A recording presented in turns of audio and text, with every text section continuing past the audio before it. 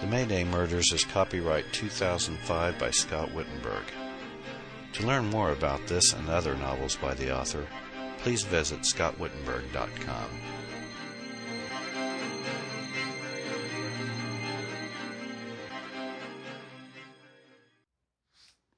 Chapter 19.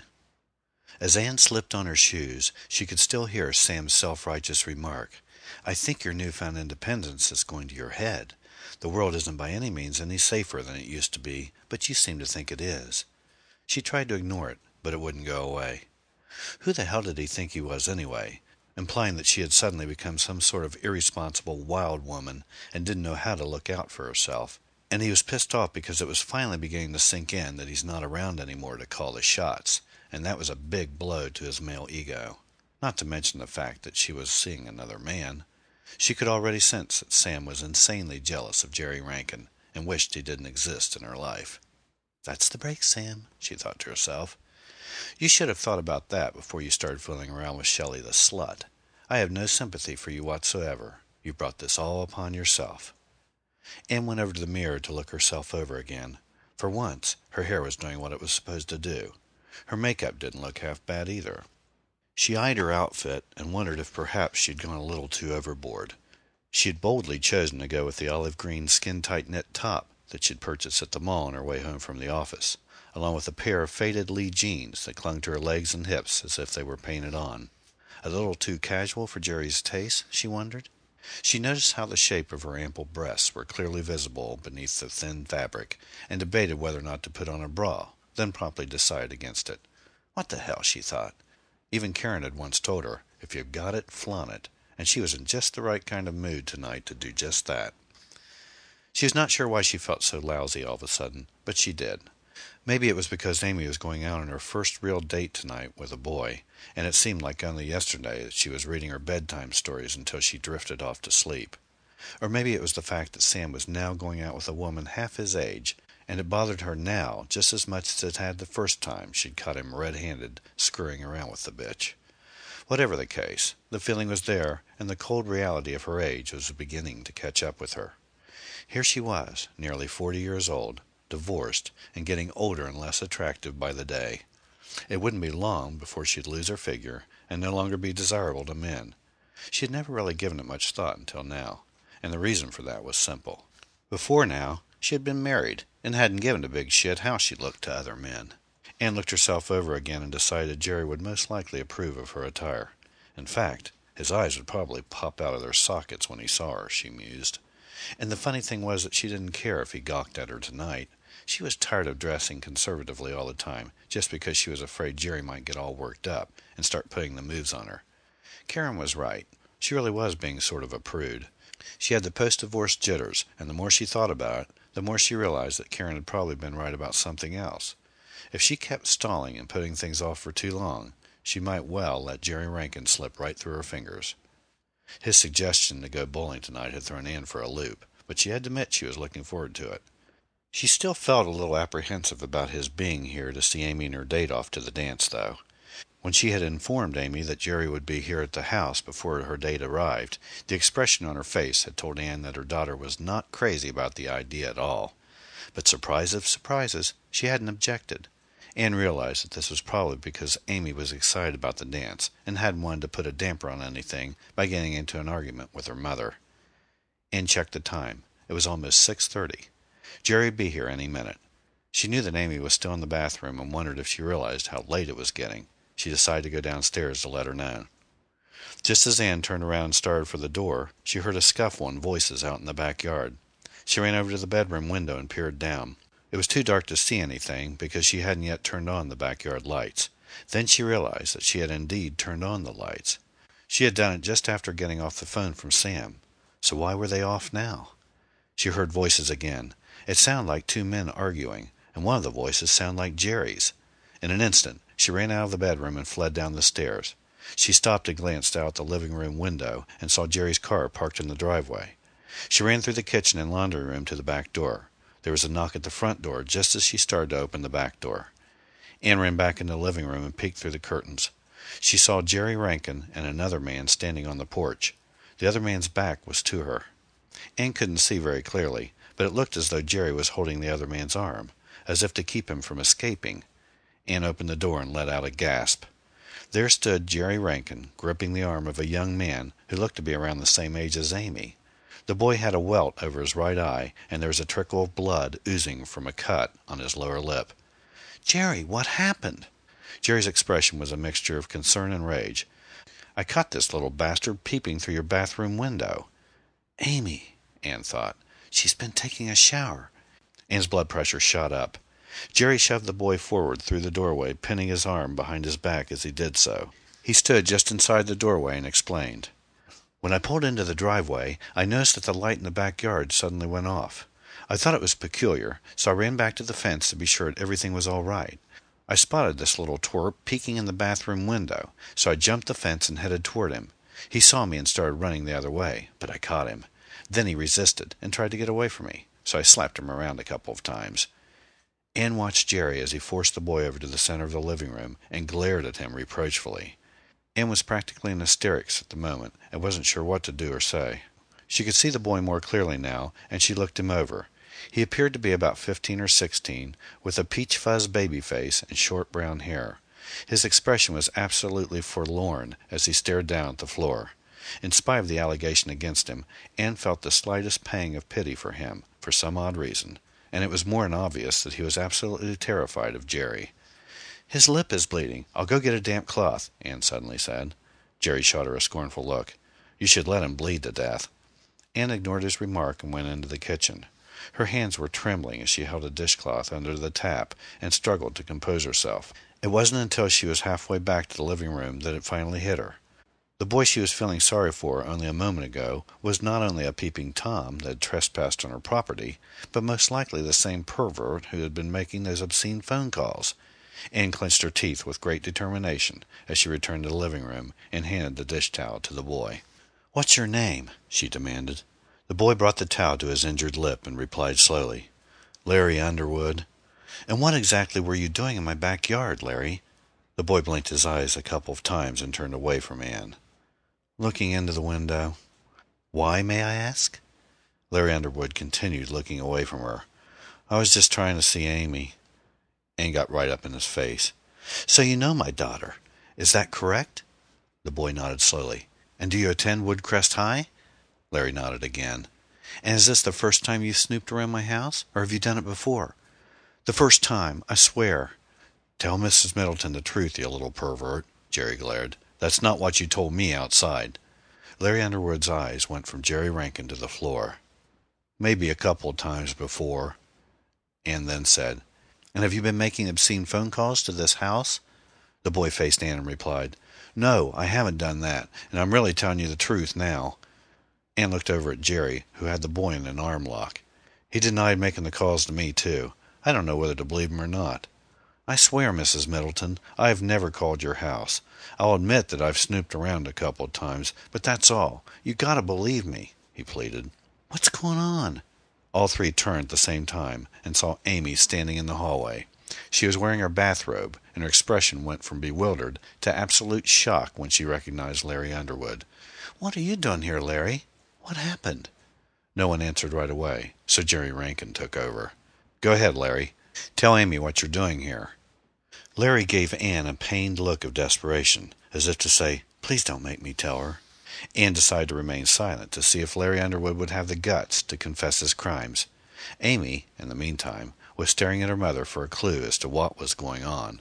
Finally, when it became apparent that Larry wasn't going to speak, Anne said, "Larry was peeking in the bathroom window at you, honey." Amy's face turned beet red. Her eyes went from her mother to Larry to Rankin before she turned around and bolted up the stairs to her bedroom, sobbing as she ran. Anne ran after Amy. When she reached the upstairs landing, she saw that her daughter's bedroom door was closed. She knocked on it softly. "Can I come in, sweetie?" Moments later, Amy replied, "I don't care." Anne entered the room and found Amy lying in the bed crying. She sat down on the bed and began stroking Amy's damp hair comfortingly. "I'm sorry, honey. I know how you must feel right now. Has this Larry boy been bothering you at school?" Amy sat up and with great determination struggled to get herself under control. "I hardly know the jerk," she replied. wiping the tears from her eyes. Her expression suddenly changed when she glanced over at the clock and saw the time. "Jason will be here in half an hour, Mom. You've got to get Larry out of here." "But we have to call the police, honey. He was trespassing, and—" "The police? No, Mom, please. Just let him go. I don't want him arrested. It'll be all over school." "But—" Amy grabbed Anne's arm and stared at her pleadingly. "Please, Mom, listen. Jason is picking me up in a few minutes. I'm not even dressed yet, and if you call the police, it's going to ruin everything. Please just let Larry go. I'm sure he has already learned his lesson by the looks on his face. Did Mr. Rankin do that to him?" "Yes, he did." "That's just great. Now everybody's going to be talking about how my mother's boyfriend beat up a minor. Jesus, I can't believe this. My life is ruined." Anne was speechless. She couldn't believe Amy was obviously more worried about her social standing at school than the fact that a prowler had just watched her while she was taking a shower. "But the boy needs to be punished, Amy. I can't just let him get away with this like it never happened. He's dangerous. And for all we know, he's the same person who's been making all those obscene phone calls." Amy appeared to be unfazed by this. "I really doubt that, Mom. Larry may be a little strange, but I don't think he'd go that far. He's too much of a nerd. Please just let him go. If Jason sees him here, he'll probably want to kick the shit out of him. Is that what you want to happen?" Anne seriously doubted Amy's last statement, and realized that she most likely was making it up just to drive her point home. She thought for a moment, and then said, "All right, Amy, you win. But I'm going to call his parents. Then they can decide how to punish their son." Amy shrugged. "Whatever. But hurry, Mom. Before Jason gets here. I have to get dressed." Anne heaved a sigh, then stood up and left the room. As she descended the stairs, she suddenly wished that Sam were here to take care of this matter, instead of having to handle it herself. She never had been very good at this sort of thing. When she entered the living room, Jerry was still standing in the same spot as when she had left. "Is Amy all right?" Jerry asked. "She'll be okay." "We should make him apologize to her," Jerry declared, glaring at Larry. Anne said, "I don't think she wants an apology as much as she wants to just go to the dance and have a good time." She faced Larry. "You're very lucky that my daughter doesn't want me to press charges against you, Larry. If this dance didn't mean so much to her, I'd be calling the police right this minute. I'm going to call your parents, though. What is your telephone number?" Larry cringed. "Please, Mrs. Middleton, don't call my folks. They'll kill me." Jerry peered angrily at the boy. "Well, buddy, you should have thought about that before you decided to be a peeping Tom. Now tell Mrs. Middleton your phone number before I beat it out of you." "Jerry!" Anne cried. Jerry stared at her and his expression softened. "I'm sorry, Anne. It's just that this whole thing has made me really angry. This young man is a sicko, and I don't have much patience for his kind. If Amy were my child, I'd force him to apologize to her, then call the police and have them book the little bastard." "Well, she's not your child, and furthermore, I don't like the use of violence of any size, shape, or form. There's been enough of that already." Anne's agitation with Jerry's poor handling of this matter was just now beginning to sink in. Jerry went over and placed his hand on her shoulder. "I'm sorry, Anne. It just hasn't been a very good day." Anne shrugged. "It's all right, Jerry. I know that you mean well. But I'm in between a rock and a hard spot now, and I just want to get this matter resolved as soon as possible. This dance means so much to Amy. I really don't want this to ruin it for her." Jerry nodded and turned to Larry. "Give us your phone number, Larry." Knowing that he had no choice, Larry recited his telephone number. Anne went into the kitchen and picked up the phone. When Larry's mother answered, Anne identified herself and explained to her what had happened. His mother had been defensive at first, apparently refusing to believe that her son was capable of doing such a thing. But Anne could also sense that Mrs. Underwood knew her son wasn't quite above it either. She asked to speak to her son, and Anne put him on. Anne stood by and could tell by the expression on his face and the gist of his dialogue that Larry Underwood was getting a royal tongue-lashing. Moments later, Larry handed the phone back to Anne, and his mother informed her that she didn't drive, but she had told Larry to come straight home, and if he hadn't arrived home in 10 minutes, she would call his father at his job and have him go out and track him down. This, Larry's mother assured Anne, was the last thing Larry wanted to happen.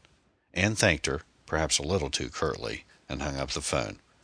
"All right, Larry, you can go on now," Anne said as she led him back to the living room. Jerry was standing by the door and opened it for him. "We don't want to see you around this house ever again, Larry. Is that clear?" "Yes, sir." Before leaving, Larry turned to Anne and said, "I'm sorry, Mrs. Middleton." Anne replied, "You should be." Larry turned and went out the door.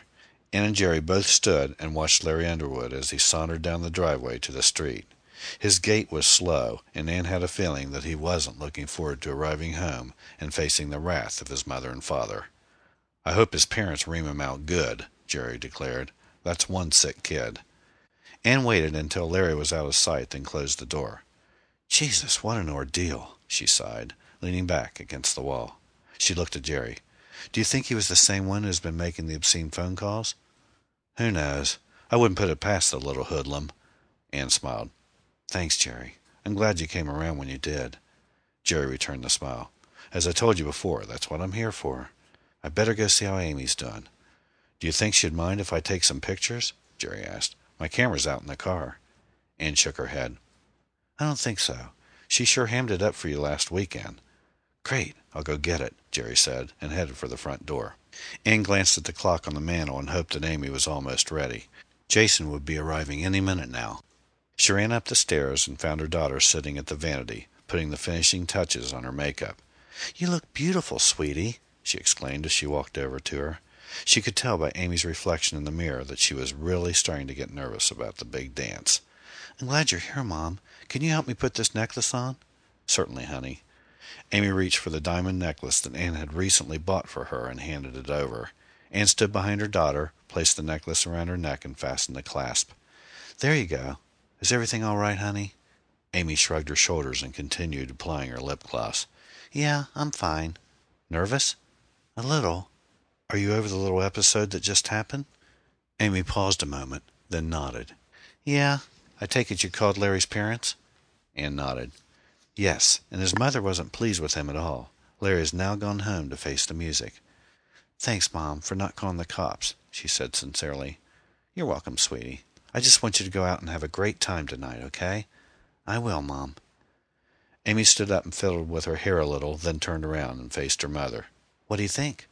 "You look simply wonderful, honey. Jason is very lucky to be taking the most beautiful girl at Woodcrest High to the dance." "Right, Mom," Amy replied, rolling her eyes. "Mr. Rankin would like to take some pictures. Is that all right with you?" Amy cast her mother a pained look. "Oh, I guess so, as long as he makes it really quick." Just then the doorbell rang and Amy's face lit up. "He's here! My God, I hope I look all right. Oh, look at this hair. Mom, go down and stall Jason for a few minutes, okay?" "Your hair looks fine, Amy. Relax." "Please, Mom." "All right, I'll go stall him for you." Ann went back downstairs and opened the door. Jason Walborn stood there with a sheepish grin on his face. "Hello, you must be Jason," Ann smiled, holding the door for him to enter. "Yes, how are you, Mrs. Middleton?" "Just fine." Ann shook his hand and glanced at Jerry. "This is Mr. Rankin, Jason." "Nice to meet you, Jason," Jerry said, and shook his hand. Jason Walborn was as tall, if not taller, than Jerry, with sandy hair cropped short, angular jawbones, and deep-set blue eyes. He was dressed semi-formally in a sport jacket, shirt and tie, and a pair of khaki dockers.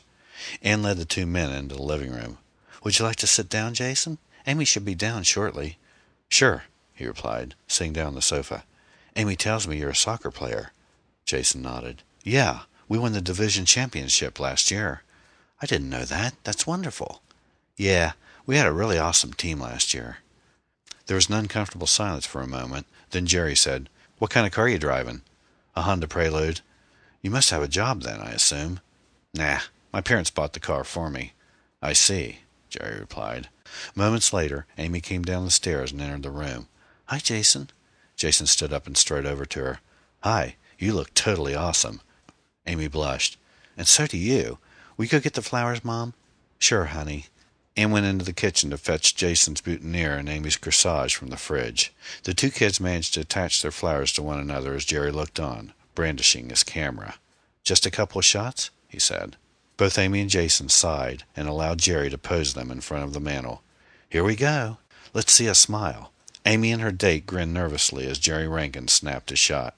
"That was great. Just one more. Get a little closer," he commanded. Jason and Amy stared at one another and smirked. Jason put his arm around Amy and smiled confidently. Jerry snapped a shot and placed both prints on the coffee table. "These are looking great," he said as the images began to appear. "Take a look at how cute you two look together." Amy and Jason joined in and glanced at the photos. "Yeah, we look really cool, Mr. Rankin. Can we go now?"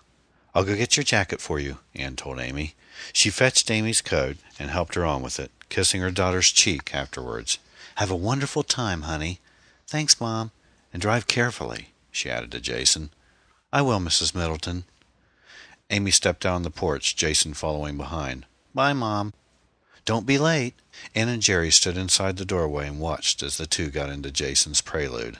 After they had backed out of the driveway, Anne closed the door and sighed. "I hope Amy watches out for herself. That Jason boy is much too old for her."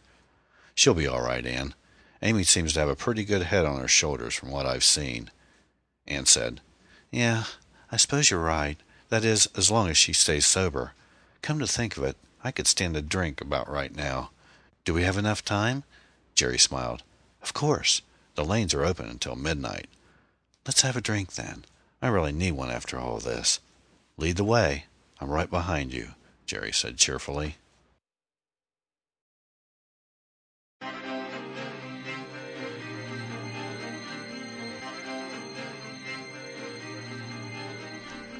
For more information about the Mayday murders and other books by the author, please visit scottwittenberg.com. Thanks for listening.